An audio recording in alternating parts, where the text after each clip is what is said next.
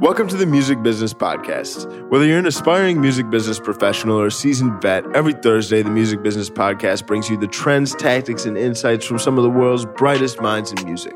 I'm Jordan Williams of EQT Management. And I'm Sam Heisel from Knox. We're not teachers. We're entertainment industry professionals, drinkers, wannabe comedians, and most importantly, fans. Welcome to the show. What's up, guys? Welcome back to the Music Business Podcast. Jordan, how you doing today? I'm good. What's up, Sam? Not much, man. Super excited to have our guest today, Matt Medved. Matt is the editor-in-chief at Spin. And prior to becoming the editor-in-chief at Spin, Matt founded Billboard Dance, which is the vertical within Billboard focused on dance music. He also founded and helped create the Billboard Dance 100, which is a data-driven list showcasing some of the best artists in the dance music world. Recently, they just released the Billboard Dance Power Players list, which showcases a lot of the business leaders in the dance world. So, and on top of all that too, I mean, Matt is also a DJ and producer on the side. I mean, he's building lots of traction and momentum around his DJ career, playing at some incredible shows around the world. So, really excited to dive into this episode. What do you think, Jordan? Yeah, man, I think it's super interesting to hear somebody from such a significant place in Spin and in a general media company go through his process for how he chooses artists. I know a lot of artists, managers, and artists will be glad to hear that. How he went from Billboard Dance to Spin and his change of mindset, you know, what it's like managing people. So there's a lot to learn from. We've actually known him for a year, and we've seen his growth from Billboard Dance to Spin, and it's super interesting, and I'm super glad we get to explore it with you guys. Yeah, for sure. And it's also really cool to hear some of his commentary around some of the higher level shifts in media and the value that getting media and getting press hits as an artist carries. So I think all in all, I mean, this is definitely one of my favorite episodes. So without any further ado, let's get into it. Let's do it. Awesome. Well, Matt, welcome to the Music Business Podcast. Super excited to have you on today. How are you doing? I'm great. A little wet. It was a little flash rainstorm out there, but no worse for wear. I'm really glad to be here. Thanks. Glad for having me. You. Yeah. Glad to cool, have man. you. So I know you're coming off a big month. I know you keep your hands full. Yeah. What's it been like traveling? I know you had a couple gigs. How's it been? Look, it was a full on month, like you said. As we were just discussing, I made the transition to editor in chief of Spin from head of dance and electronic for Billboard. All the same company, so I still have responsibilities on both sides, especially for the past month period, because we had our major tent poles for Billboard Dance, which were the Billboard Dance issue, the print magazine issue, Billboard Dance 100 artist rankings, and the Billboard Dance Power Players executives list. Meantime, a leadership transition and the first phase of a rebrand for Spin. So I was very busy for the past month. We kicked off the rebrand for Spin at South by Southwest in Austin. And then we did everything for Billboard Dance with our event for Billboard Dance 100 in Miami. So it was a lot of traveling. DJ'd here and there a little bit, and then I'm just glad to be back in New York. I'm not going to Coachella for the first time in a number of years. I'm actually just excited to hone in and get some work done and get caught up. It's an amazing feeling when you're like so excited about the potential of your role and the work you have that's ahead of you, that you're actually like excited to just sort of like put the blinders on and dive into it, which is how I feel right now. So what are some of the biggest changes that you've gone through from going from Billboard to Billboard within Spin? I don't really know how the companies interact. Yeah. So just as a little bit of background, the Billboard Hollywood Reporter Media Group acquired Spin, Stereo Gum, and Vibe at the end of 2016.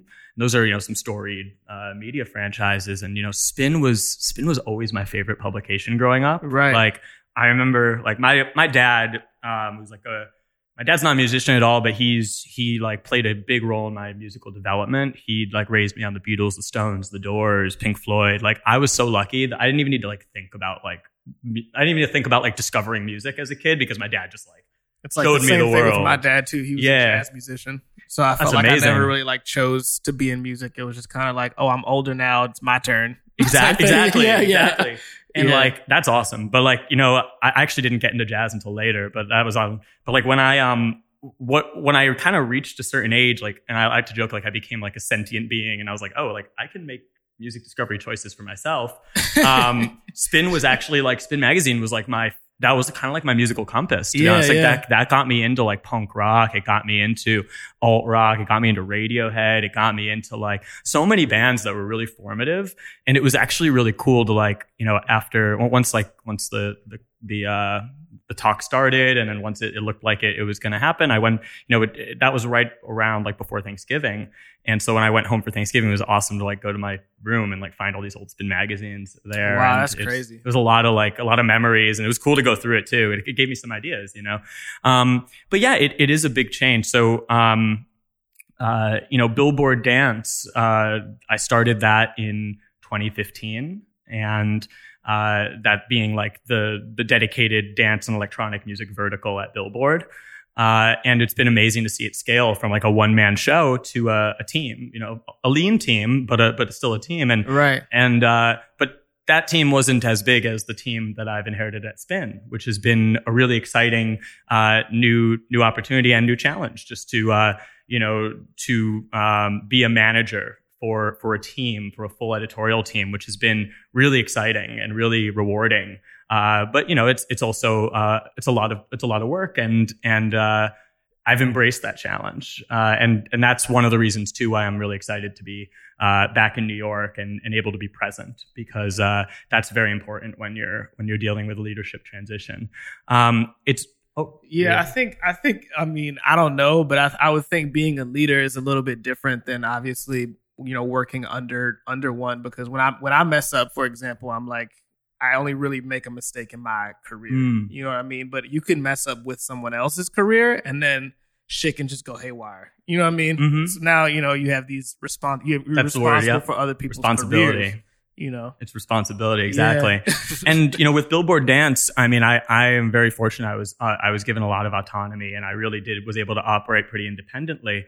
And, but it's been a really great, growth experience to assume the mantle of editor-in-chief for a team, right. And also make the case for change. And it's been really exciting, because I've always felt that Spin is one of the coolest and most iconic brands in music, and I'm excited to there's been great work done in the past, and I'm excited to help that great work continue to grow and flourish, and also reach, the audience it deserves. Can you just give a little context on like what you loved about Spin, what makes Spin unique, and like what you see as, you mentioned Sure. a rebrand, like what's your vision for this next stage? Yeah, no, that's a great question. So, I think there's a longtime Spin editor, Will Hermes, who I think he said it really well, and I'm paraphrasing him, but he basically said, Spin the magazine, it got knackered one night, tattooed alternative on its ass, and has had to learn to live with it ever since. And I think it's a kind of a funny thing. The idea of this term of alternative, which right. for better or for worse, it's been sort of saddled with to a degree. And I've actually really embraced that, but I embrace it with the understanding that alternative in my eyes refers to an ethos and not a genre. Mm-hmm. So, Spin will not be, a publication that looks towards the past all the time. We are going to celebrate our legacy for sure. But in my eyes, there are alternative artists that we can support cross-genre. Billie Eilish is an alternative pop artist to me, Right. There are alternative hip hop artists. There are alternative electronic artists. There are alternative artists across the board. That's actually a question I also wanted to ask you. And then you can obviously resume what you're excited about for Spin. But how is the way you think about music? How's that changed? That's great. I mean, look, it's interesting because, Spin is actually closer to my roots than right. Billboard Dance even was. Right.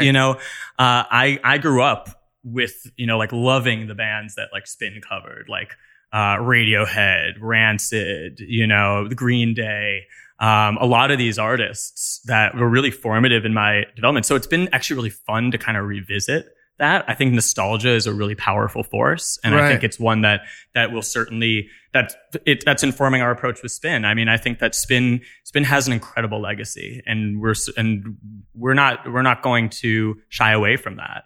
I think what's cool is having a legacy like that allows you to, be able to provide context and provide sort of an understanding of like a wider angle picture of where we've been and where we're going. And for me, my tastes have always been all over the place, and electronic music was and still is a major passion of mine. But I've been listening to everything, so it does also. I am also excited to have the scope broadened significally in my day-to-day work. In my previous role at Billboard, I was helping consult with different genre verticals there. So I was getting a little bit outside dance as well. But Spin also does TV, film, and culture and politics. So I'm just really excited about broadening that scope. And just to kind of jump back into what I was talking about, I think alternative is an ethos and not a genre. I think like Will Hermes I just love the way that he put it in this foreword he wrote to one of the Spin anniversary books. And he writes, alternative refers to things that arise once other things, namely mainstream things, begin sucking. Mm-hmm. And I think there's an amazing opportunity here right now because, Spin was launched in 1985 as the edgy alternative to Rolling Stone. And Bob Guccione Jr., the founder of it, he was a big Rolling Stone fan, but he just felt that it had kind of softened its tone. It had become really predictable. It was catering more perhaps to the advertisers than to its audience. And you have to also think about the time then. It was Reaganism. It was like the rise of MTV. And I feel like right now with like Trump and Facebook, it's like we're in a great time for Spin to come back. Right. And I also think that, and I think it, the way that Will Hermes describes it, he says like these alternative movements are often defined by one of two things, namely extreme, it's innovativeness or extreme passion.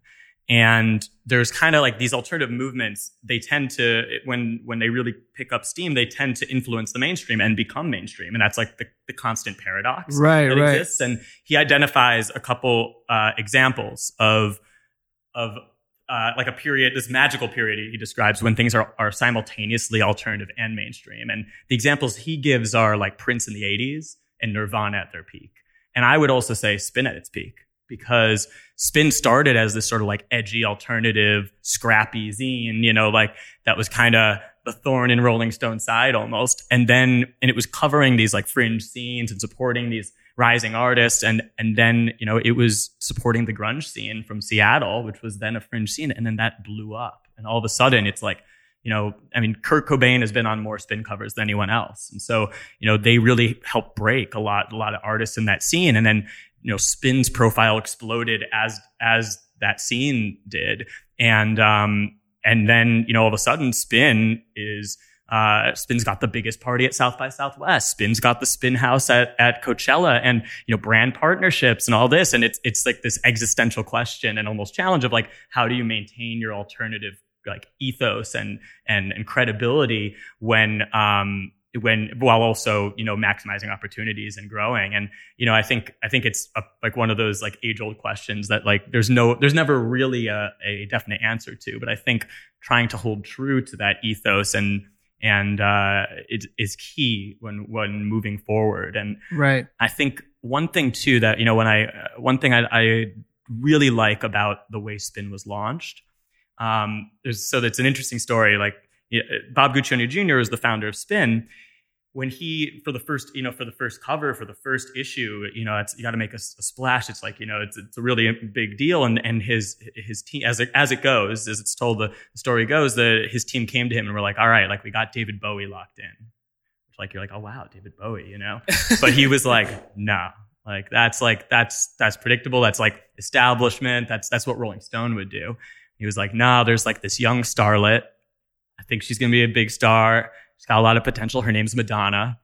And he put Madonna on the cover instead. And, like the rest is history. I mean, I think that's like that sort of idea. I mean, look, Madonna was successful in 1985, but it was no guarantee that she was going to have a decade spanning career, right. And she appeared on many Spin covers after that. And she had a very good relationship with the brand. And I think that willingness to take chances on rising artists is something I want to bring back to the brand as well. And I think we definitely have some exciting franchises planned around rising artists. That's going to be a big priority going forward. Do you ever get nervous? So like this alternative area is sort of like a gray area in terms of, what's good and what's not. It's sort of like putting your bet on different racehorses, right? Mm-hmm. Like, do you ever think about the integrity of the magazine while you're choosing a rising artist? So is it like, oh man, like this artist is so left field, but we really think they could be good. But if we put something out on them, like,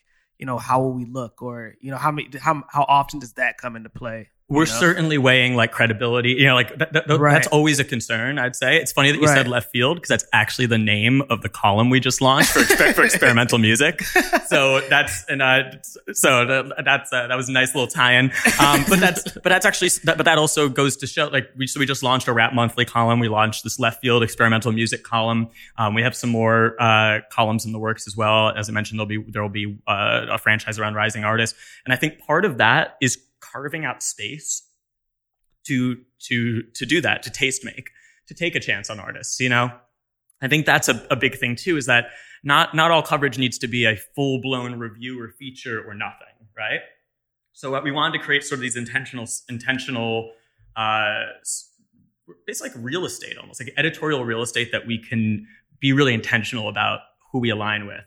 And some of the, like Left Field, for example, has like these sort of like mini capsule reviews in it, and it you can cover a lot of different artists in one column. So it doesn't always necessarily need to be like we're staking all of our coverage on this artist. It's it's like, all right, we see what you're doing. Like, here's a shout out. Here's we want to give you some support, and then as that artist develops, so can Spin's relationship with them. Right. Totally. One thing I want to dive into, I know a lot of people that listen to the show are either managers or artists themselves. And I think over the past 5-10 years, as social media has become such an integral part of the kind of music marketing landscape of everybody's daily lives, there's been this interesting like change in balance as far as like media versus social media. Yeah. Like, can you talk as to where you see the role of editorial in developing an artist's career? It's a really good question. I've always felt that your social media voice is just as important as your editorial voice these days, because if you're not doing socials right, people aren't going to make it far enough to see your editorial, I think, unfortunately in many cases, gone are the days when, when fans or consumers were always going straight to your site. I think there was a time, but now most people, I think, are going to news feeds, whether that's on Twitter, whether that's on Facebook, or that's on Instagram. Social media has become the window to the world of all media, for better or for worse. And, it's obviously with Facebook algorithm changes can cause, send shockwaves through the media industry because, and as can like Google algorithm changes, I think there are these other sites that have become the windows into that world. And that's just a reality of the current climate. And so I think it's really important when creating media these days and editorial to think about how that lives and is optimized for various platforms. I think that, one thing that's great about editorial is the ability to tell stories and to tell stories in an independent and credible journalistic way. I think, I've got the question on some panels before about, in the age of Spotify playlisting and the like do we need editorial? How important is editorial? And I think it's still very important. There's a very important role to play because, let's say you hear just because you like a song on a playlist or click save or whatever does not convert a fan necessarily, Let's say you hear a song you like on New Music Friday. You're like, oh, okay, cool. Drag it over to my playlist. That doesn't mean you're about to buy a shirt. Doesn't mean you're about to buy a ticket, right? Right. I think the role of editorial, and to that effect, video content as well. I kind of lump them all together in my mind. It's like editorial content, editorial nature. That's what can get, like, these platforms can open the door, but I feel like we have the power to really bring someone inside and bring them inside the room and make it, more than just a name on a playlist. I was going to say it's validation. Yeah, I think exactly. I think editorial now, at least from my perspective as an artist manager, it not only does it help build the story, but it's also validation for when you see it on a playlist. Yeah. It's like a company sharing like testimonials or photos of all the brands they worked with. Exactly. And then also I think there's a level of like depth. I mean, just the narrative that editorial can provide. I mean, it is, per your point, what kind of really opens that door is the deeper connection with an artist. I mean, you really get their story, not just their profile picture. Yeah, I was going to say it builds on their socials. Yeah, that's right. I mean, look, numbers can be gamed. We all know that, if right now you and I, made a little like song out of just like knocking on wood and we had the right plugs to get it on the right playlist, we would get 1 million plays. That doesn't mean we're going to be able to sell out the Knitting Factory. You know what I mean? Right, it's like right. it's numbers only tell so much. And I think, and then you'll have the case of like maybe there is an artist that is really putting up real numbers and really converting fans. Their story still needs to be told. And I think that's where publications like Spin, like Billboard, et cetera, can come in and really sort of help tell that story in a way that can be really memorable and provide validation, like you said too. I mean, I think that's why you're seeing, coming from the Billboard side, the Billboard charts are still very important to artists, and you're seeing people share the their chart accomplishments and the like. That's validation, and I think it's more important than ever to have sort of like an independent, credible observer and like a Billboard, like a Spin, et cetera, just because in the social media climate, it's like, there are a lot of smoke and mirrors and there are a lot of people, constantly inflating their accomplishments. They're not giving context. And I think that it's important to have that, like that ground area where you can go and you're like, okay, like, let's see this for real. But certainly the nature of media has changed significantly. For sure. And I do think that, social media, if you're not thinking about social media in terms of like your editorial approach, then, you need to get with the times. Right. You spoke a little bit about storytelling and just crafting a story. I mean, you see tons of stories, whether it's just yourself as a fan and or as a professional editor-in-chief. I mean, identifying what stories you want to tell, how to best tell those stories. I mean, what do you think, outside of editorial, when it comes just to, what makes for great stories? I mean, even within, I guess, like you've seen all these different pitches, you've seen all these different articles. What stands out as like very critical factors of great stories when it comes to an artist? That's a great question. I think one really important distinction between proper storytelling and like proper journalism versus like hosting is that, look, is that you have to like it. I think it's very important from a journalistic perspective to ask the right questions, to ask the question, to go there, to be credible, to think about what the audience would want to hear rather than just making the artist feel comfortable, if that makes sense. Right. And those aren't mutually exclusive things. You can have a great in-depth, substantive interview with an artist where they're completely comfortable throughout. And like a lot of my best interviews have been just great conversations. Mm-hmm. But there's a difference between being a journalist and being an on-air host where you're just like, kind of throwing softballs each time. And I think it's important. I think when you actually go a little bit outside, your comfort zone or the artist's comfort zone within reason, I think that's where you actually get something real rather than these like prepackaged responses. And so when I look, when I'm reading and watching and basically going through things, I always look to see that that the journalist actually exerted effort to tell the story that they are telling, rather than just sort of like checked the list of things that the publicist would like them to ask about, you know? And that doesn't mean you can't ask about the new release and the new campaign and all that. But, you know, I think do something substantive, do something that has meaning, and and think about too, you know, it's an important responsibility in this day and age, because you're the conduit through which, you know, like these days everyone can go direct to fans, right? Yeah. Artists can go direct to fans, you know, etc. I'm not even like phased by that anymore. Yeah. Like when people, we're going to do this direct to the fans. Mm-hmm. I'm like, okay, you and literally everyone else. Right.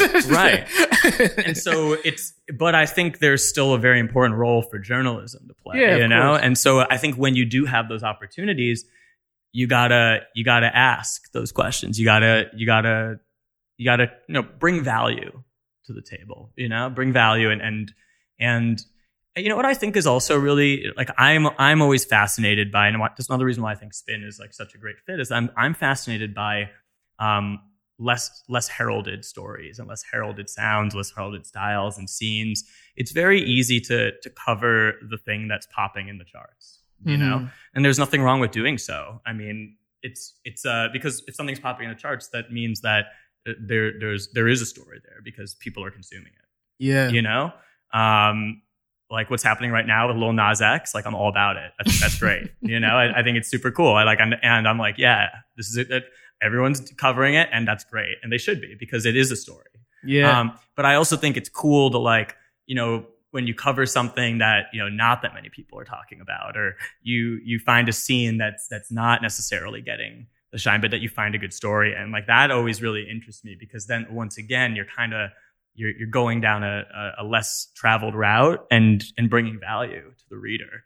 And so, yeah, I hope that answers your question. I think. No, for sure. I mean, I think just probing for substance and asking the hard questions. I mean, I think even as somebody that works very closely with artists, I've just noticed across the board, whenever you're able to get an artist to be like vulnerable and like pull back the curtains, I mean, that's the stuff that 10 out of 10 times will always resonate deeply with fans. And I think oftentimes like, people don't do enough thinking to ask those sort of questions, or they're uncomfortable. But I mean, it's those uncomfortable moments where great stuff comes. Yeah, and there's a respectful way to ask a difficult question. I was going to say TMZ. That's like they just lean into discomfort. Yeah, that's like yo, let's ask him about his baby mama right now while he leaves LAX. Yeah, let's ask him right now. I'm not advocating for that,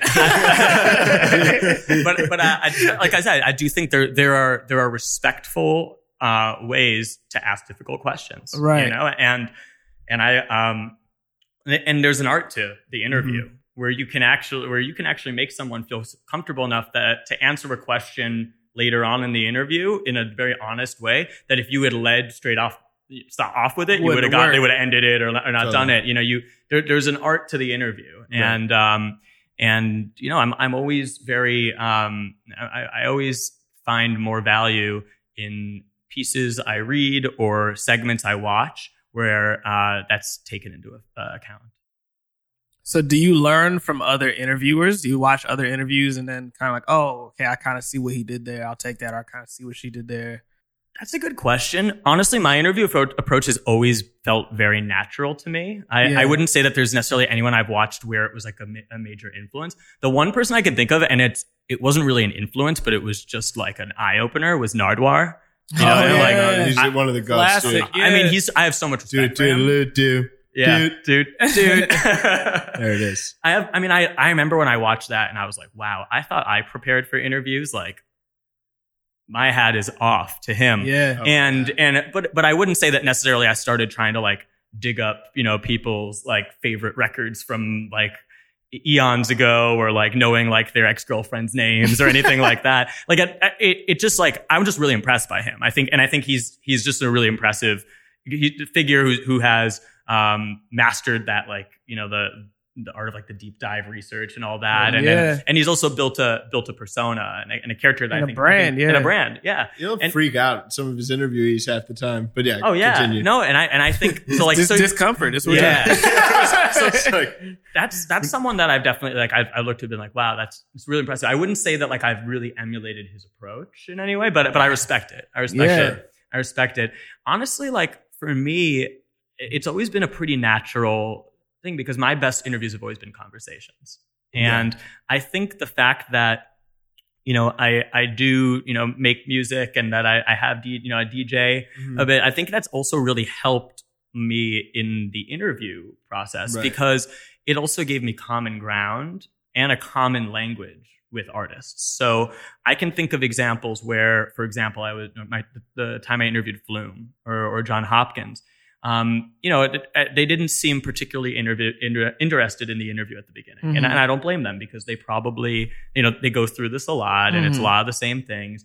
But once I started asking about specific synthesizers they used on songs and like made it clear that like I have an understanding of synthesis and, I can tell a Moog from a Korg and like all that, it was amazing to see like the body language just changed. It was like going from like John Hopkins took his sunglasses off, like flew, like, uncrossed his arms. And then it was a great conversation. And of course I got to other topics, but, I got much more honest, genuine, responses on those topics than if I had just sort of peppered them with questions. Where are you from? How'd you get into music? Yeah. It was the same with when I first met Martin Garrix. We really connected over the fact that like we were talking about synthesizers. And like actually the first thing I asked him was just like, hey man, like how are you doing? Like this has been because when I first met him was 2014. He was like riding high off Animals. So he went from the 2013 he was in the crowd at Tomorrowland, and 2014 he was playing like, I have to check if it was the main stage, but I think it was. If not, it was a big stage. And like that's just a crazy dizzying rise for a young kid to be on, who is that he was certainly was he 18, 19? Like he's very young then, and younger, I think. And so my first question to him was like, hey man, like how are you doing? Like, are you all right? I know that's a crazy rise. Like, are you staying healthy? Like, do you have good mentors in your life? And he visibly exhaled, and he was just like, thank you for like not being the first to be like, how'd you come up with Animals? Like, and then, we did talk about Animals and we did talk about the creative process and all that, but it happened naturally. And that's always kind of been my MO and my approach with interviews. And it just feels natural to me. I've always enjoyed like the art of conversation, I guess, for lack of a better way of putting it. But I just enjoy, I've always been a naturally curious person, and make sure you talk about synthesizers. That's right. That's right. All you future journalists out there, ask about the synthesizer. Lil Nas X. Yo, you start asking the synths. They don't even got synths on the song. That 9 Inch Nails sample. That 9 Inch Nails sample. But and one thing I'll say is this: look, I do think that helped, especially, electronic music is one of the few areas of music, one of the few genres where the way in which it's performed is not always indicative of the way in which it was made. Yeah. So like, for example, you see Skrillex in front of turntables up there, and then you see like a whole different DJ in front of it looks the same, but that totally different things could have gone into the making of those records. Right? Like a lot of people didn't know that Skrillex plays guitar and sings and like used to front a screamo band. And like, that's why I thought it was actually really important when I thought it was a big moment when Skrillex and Diplo played at the Grammys and Skrillex was on guitar and like Diplo's on the drum set or something. Yeah. But like the fact that like it was Skrillex like shredding on guitar, like that was important because I think electronic musicians often unfairly get maligned as not real musicians, and when they really are. I deal with that too. Yeah, hip hop music, I deal with that too. Yeah,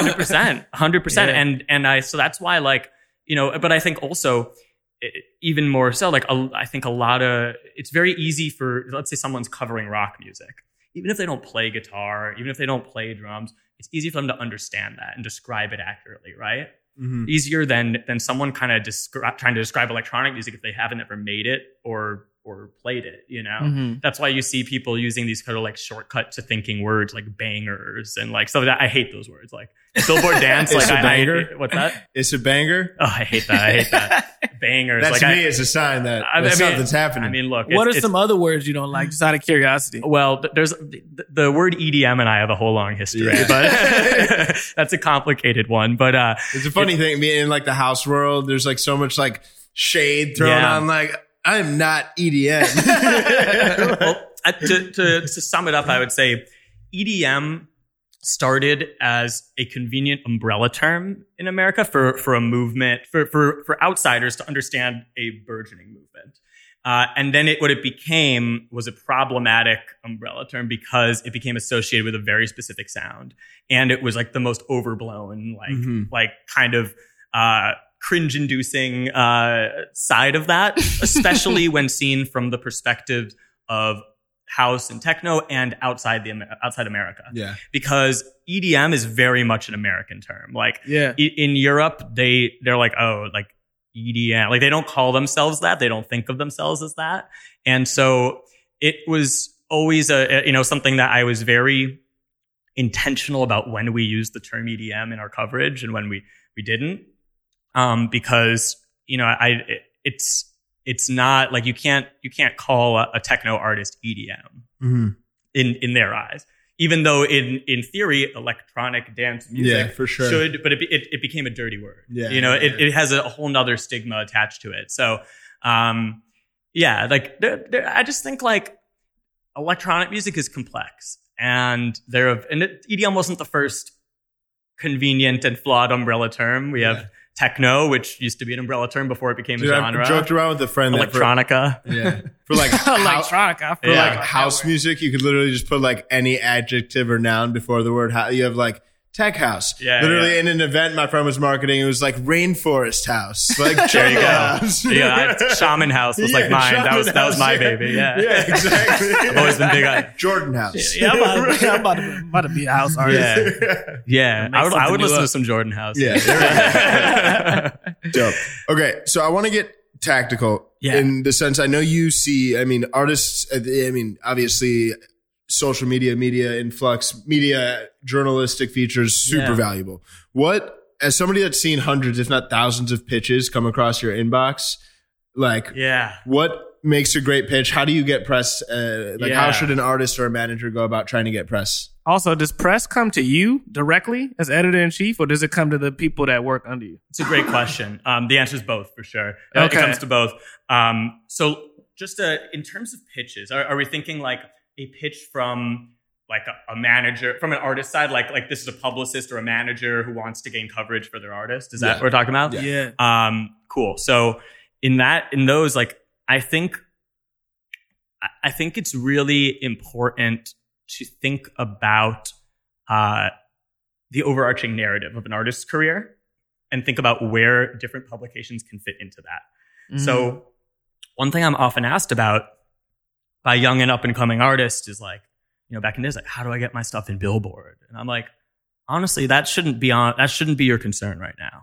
Like you should be trying to get your stuff into blogs, into smaller publications, into publications that are actually catering, that have a finger on the pulse of that scene. You got to build a narrative, and honestly, it's about having the right press looks at the right time.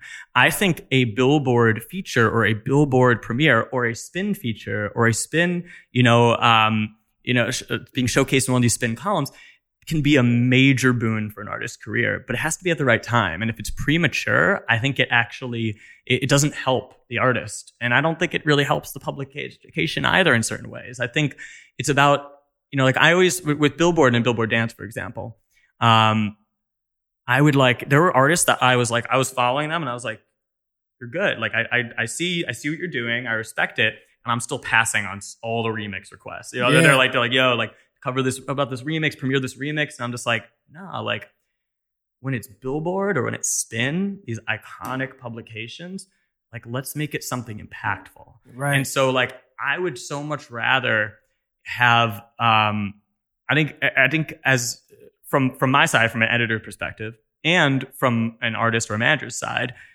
rather have one really impactful look for a major publication that comes at the right time and like really elevates to the next level versus like a few disposable premieres. You know what I mean? Like there was an artist who, you know, I probably stiff armed, like I'd rejected, like, I politely declined to premiere, like also known as like probably like 10 or 11 like remixes. And I was like, look, like, and then finally they did like their first original song with a big featured vocalist, and it was like their first like major label thing, and I was like, this is the one we're going to premiere. And then we did it. It was a great story behind it, everything. The writer did a great job. They were so happy. They were beside themselves. And I reached out to them and I said, look, aren't you happy that you had your first Billboard look for this one versus those other ones? They were like, you're completely right. Like, yes, you're right. And I do think that Billboard look at that time, it was the right publication, the right time for that release. And so I think especially but like to get back to what I was saying, I think what you want to do is you want to create a narrative. And so like I'm always like really interested in seeing if we're like for Spin or for Billboard, if we're thinking about aligning with a new artist, I like to see where they've been. And I like to see like, you know, what are these publications that have aligned with them in the past? What have they done? And it's not about shock and awe to me, like, oh, okay, we did like this big name. It's kind of like, all right, did their scene really care about them? You know what I mean? Like there are a lot of people, you know, there are a lot of connected managers who can pull strings and get placements at major media things and try and do like the fast track, you know? Right. And you know, to each their, I'm not going to say that doesn't necessarily work sometimes, but like, I think it's pretty apparent when that's happening. Mm-hmm. And I always like to see like a real organic groundswell of like, you know, there's a real scene, there's a real audience, there's a real narrative being built around this artist, you know, and that starts small sometimes. And I think it should start small. And, you know, I think that's a good thing because, it allows you to progress. And then, once it's time for that big publication look, then it's the right time. And it feels special. And it feels like there's a milestone in a story versus something out of context that just happened. Do you know what I mean? Yeah, I think it also starts with the artists too. Cause the artists, even before they get on these small blogs and stuff, I know I used to, you know, write for a blog. I tried to start one myself a long time ago, and I would get submissions, and it was nothing to grasp onto when the artist didn't even have a brand, right? You know, so it starts like we were just talking about. I think, you know, at the narrative level on social media, even, and on the branding level before they're even on their small blogs. You know what I mean? It all kind of feeds into each other. And look, I think, I think it's important not to treat media coverage as boxes to be checked. I think a lot of times people will be like, or you know, certain, you know, the people will be like, all right, like, can we get your support on the news, or can we get your support on this release? And I'm like, whoa, Spin hasn't ever covered this artist before, so like we're not just gonna support the news. You know what I mean? Like we're not just gonna be like, okay, like this. What value does that bring our audience, and what the value does that bring your artist?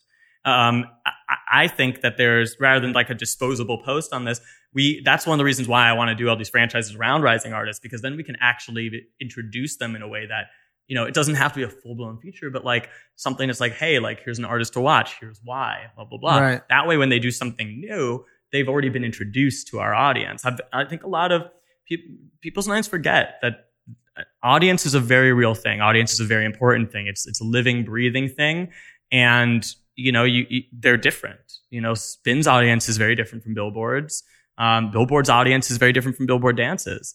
And applying like a one size fits all approach is a recipe for irrelevance, I think. And so I think, you know, and I think sometimes from the publicity perspective, that it feels like that sometimes. Like this is like you blasted this press release or this email to umpteenth, so who knows how many other publications. BCC. Yeah. And I mean, not to say that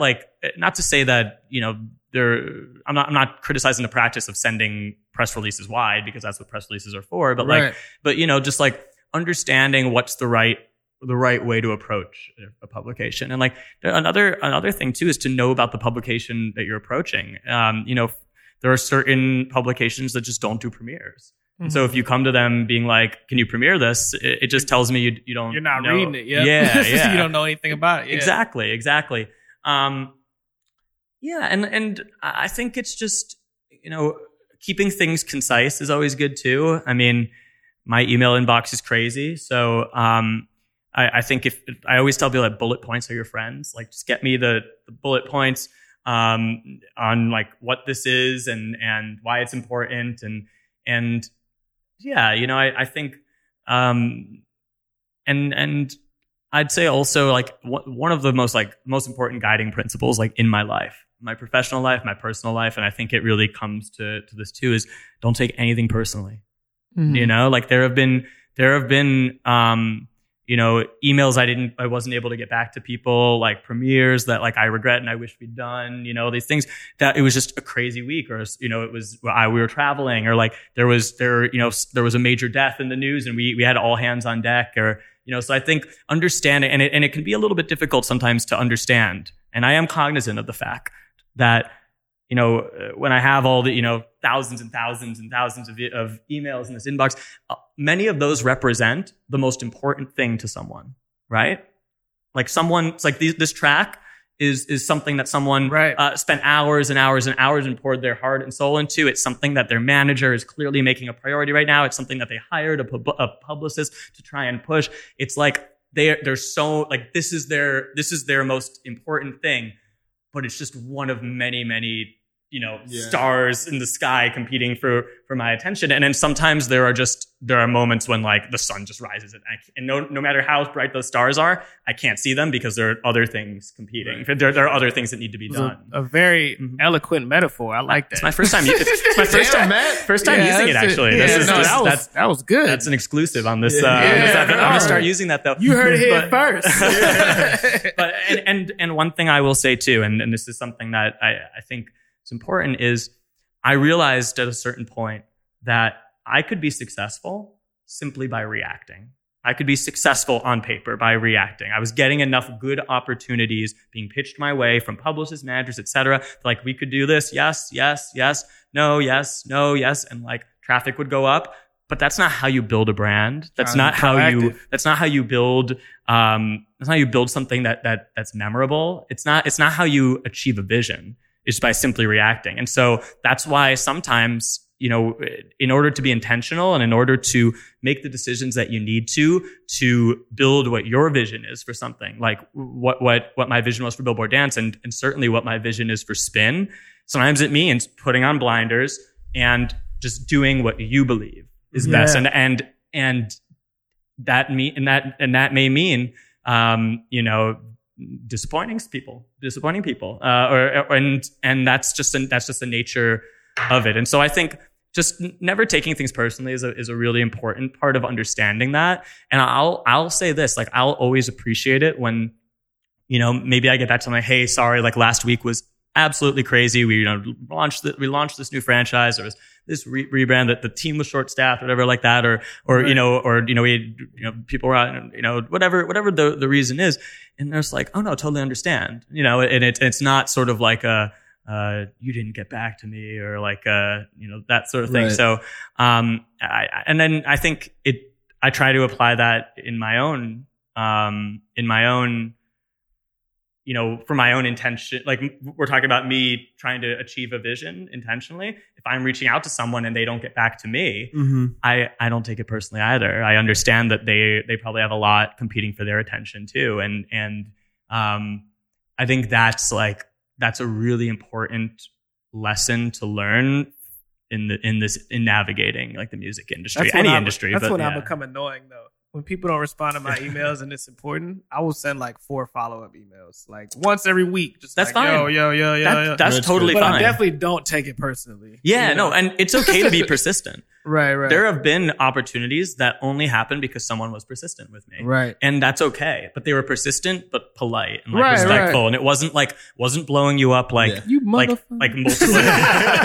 You don't like my music. It wasn't like, it wasn't like, like 4 responses in a day, or like even in a week. It was aggressive. If you space it out. Right.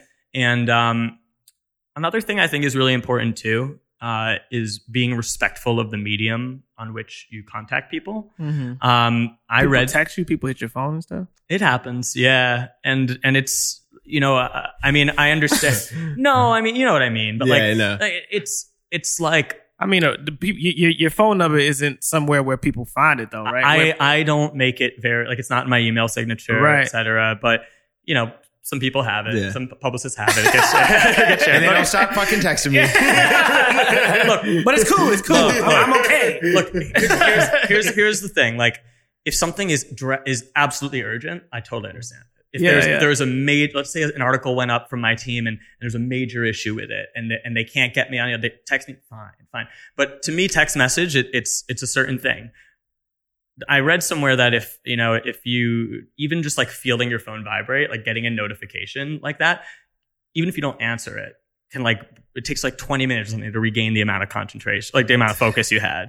I live in Do Not Disturb. Yeah. Like 80% of the time my phone's in Do Not Disturb. And I so know some people that and so like fairly frequently, it's fairly frustrating. But I get it. Well, and so I think it's important to be really like, it's about like being really empathetic to like think about, all right, because if you're going to text someone, you may break their concentration on something, and you may, you're basically like waving a giant like red flag being like, hey, you need to pay attention to me right now.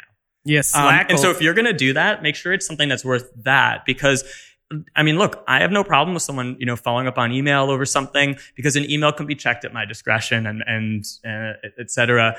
Right. I have it said, I mean, like an email is not going to knock me out of a concentration.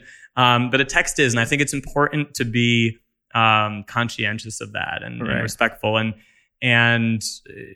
I mean, Do Not Disturb, you can also put that on for specific people. So, yes, just saying. But then you do that, and then it's just like an email. It'll be seen once I decide to check my phone. Slack will send me a message sometimes saying this person is on Do Not Disturb. Are you sure you want to send them this notification? I'm like, maybe not. So I was like, not that you asked.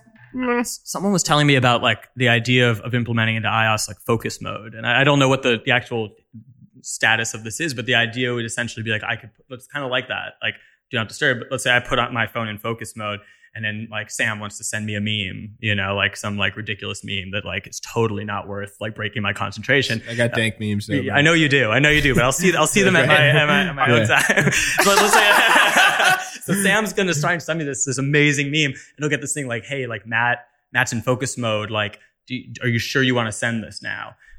And he might say, yeah. He might say, yeah. And like, honestly, if it were Sam, it wouldn't bother me. But I think it'd be I think something like that could be cool, because then at least like you don't have to go like full blown, like you can still be accessible in emergencies. If someone's like, yo, this is an emergency and we need to break focus mode. Right. So I don't know. Okay. And I try to be empathetic too. Like there are times when, I'm trying to reach someone, or I'm trying to get through to a team, and I'm like, no, I'm not going to text them. Like, I'm going to follow up on email in the right, time, because it's a two-way street. Totally, man. All right. Time is running low, but I have a couple last things I want to pick your brain on. I know you were very close to like both Kygo and Marshmallows, like camps and individual, like those guys. What, seeing their ascent from the earliest of stages, what are some of the takeaways that you can glean to share with other artists? Yeah. That's a great question. I mean, it's been amazing to watch both of those artists ascend to the heights that they have. For sure. And being an early supporter of both. I'll say this. It's so important to have, I mean, it might sound cliche, but it's because it's so true. It's so important to have a good team behind you. Both those artists have, great teams, behind them to allow them to be creative and be artists and leave, the nitty gritty industry side to industry people, right? I think both artists have great marketing behind them, especially Marshmello. I think his ascent was a case study in social media marketing.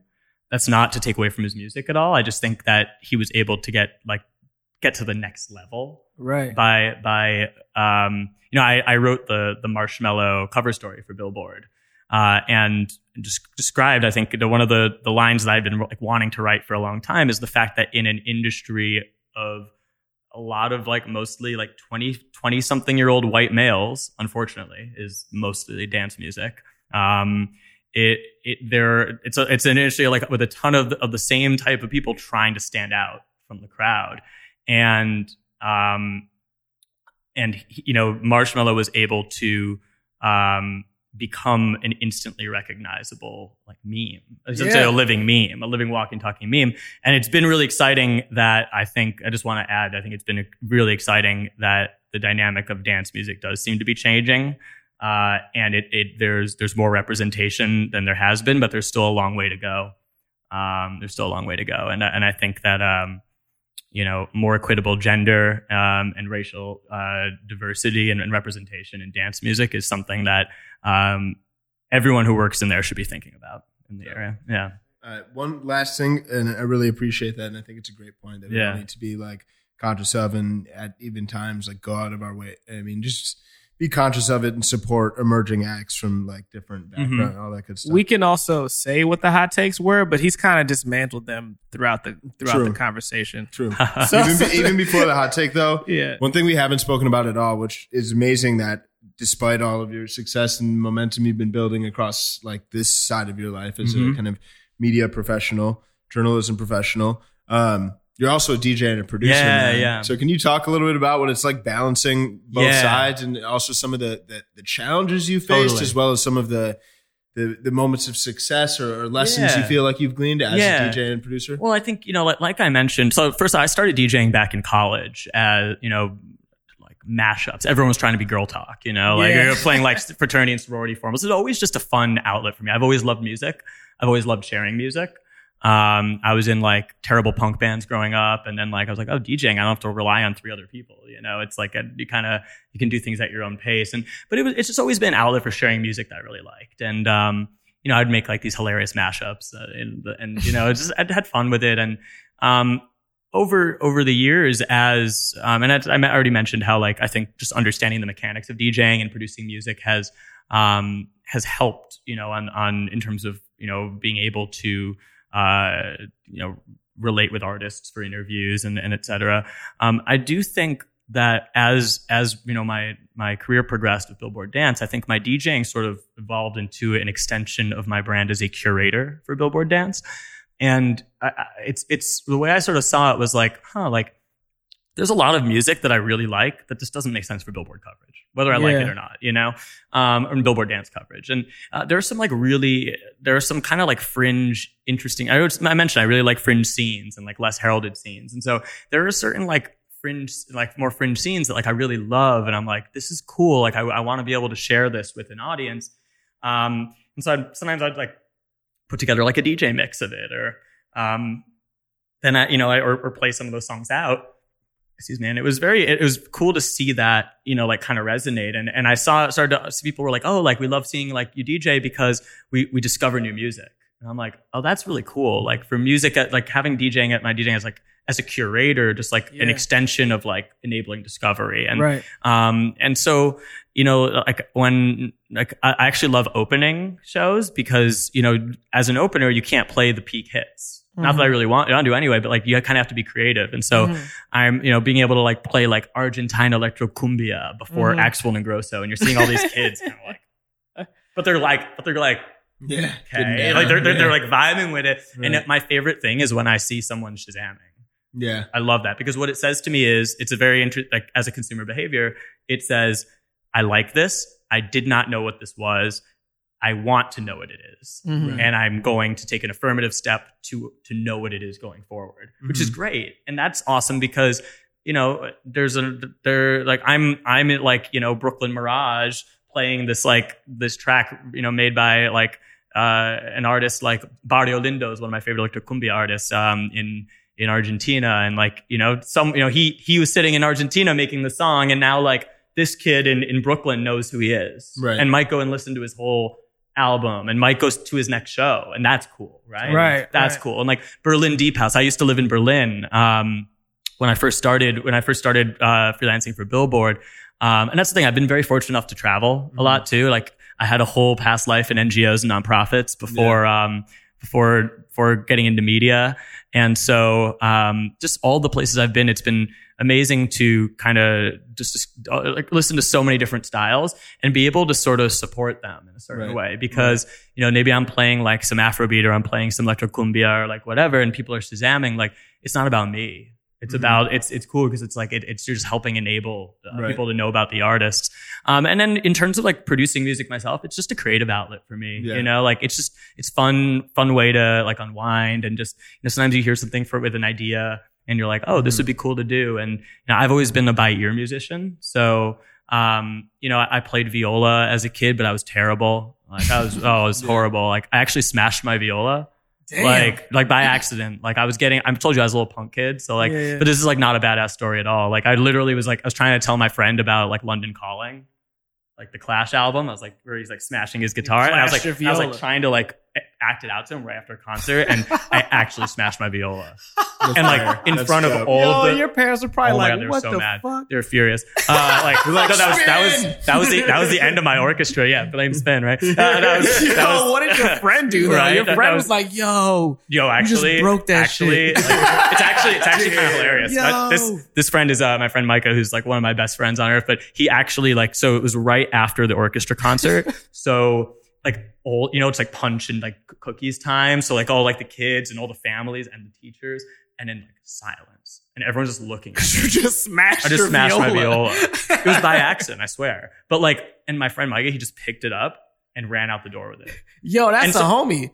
That's a real homie. Like what a homie knew. Like he like ran out the door. And so then everyone got confused, and they just resumed. Back to the punch. Yeah, right back to the punch. Of course, like that did not save me from my parents later. Yeah. But like I was like, and to this day I asked him, he was like, it was the right thing to do. That's dope. It's a real friend. It's a true friend. And he was actually a guitarist in my band, and nice. played a little electric violin. But as I mentioned, like so that was the end of my like ignominious end of my like viola career. But I've always been a by ear musician. So to me, like, I'd hear melodies. I listen to so much music. Like I'll hear a melody or I'll hear something in my head. I can't tell you what notes they are. Like I even like stuff I've produced like that's out. Like I still can't tell you what notes they are. I mean, I can if I like go and look them up. I mean, I've seen a lot of the producers, hum something and then play each and let note on the keyboard just to find see the what keyboard. it is. Yeah. I used to have to do it like that, but now with a few years ago actually is when I started Ableton Live.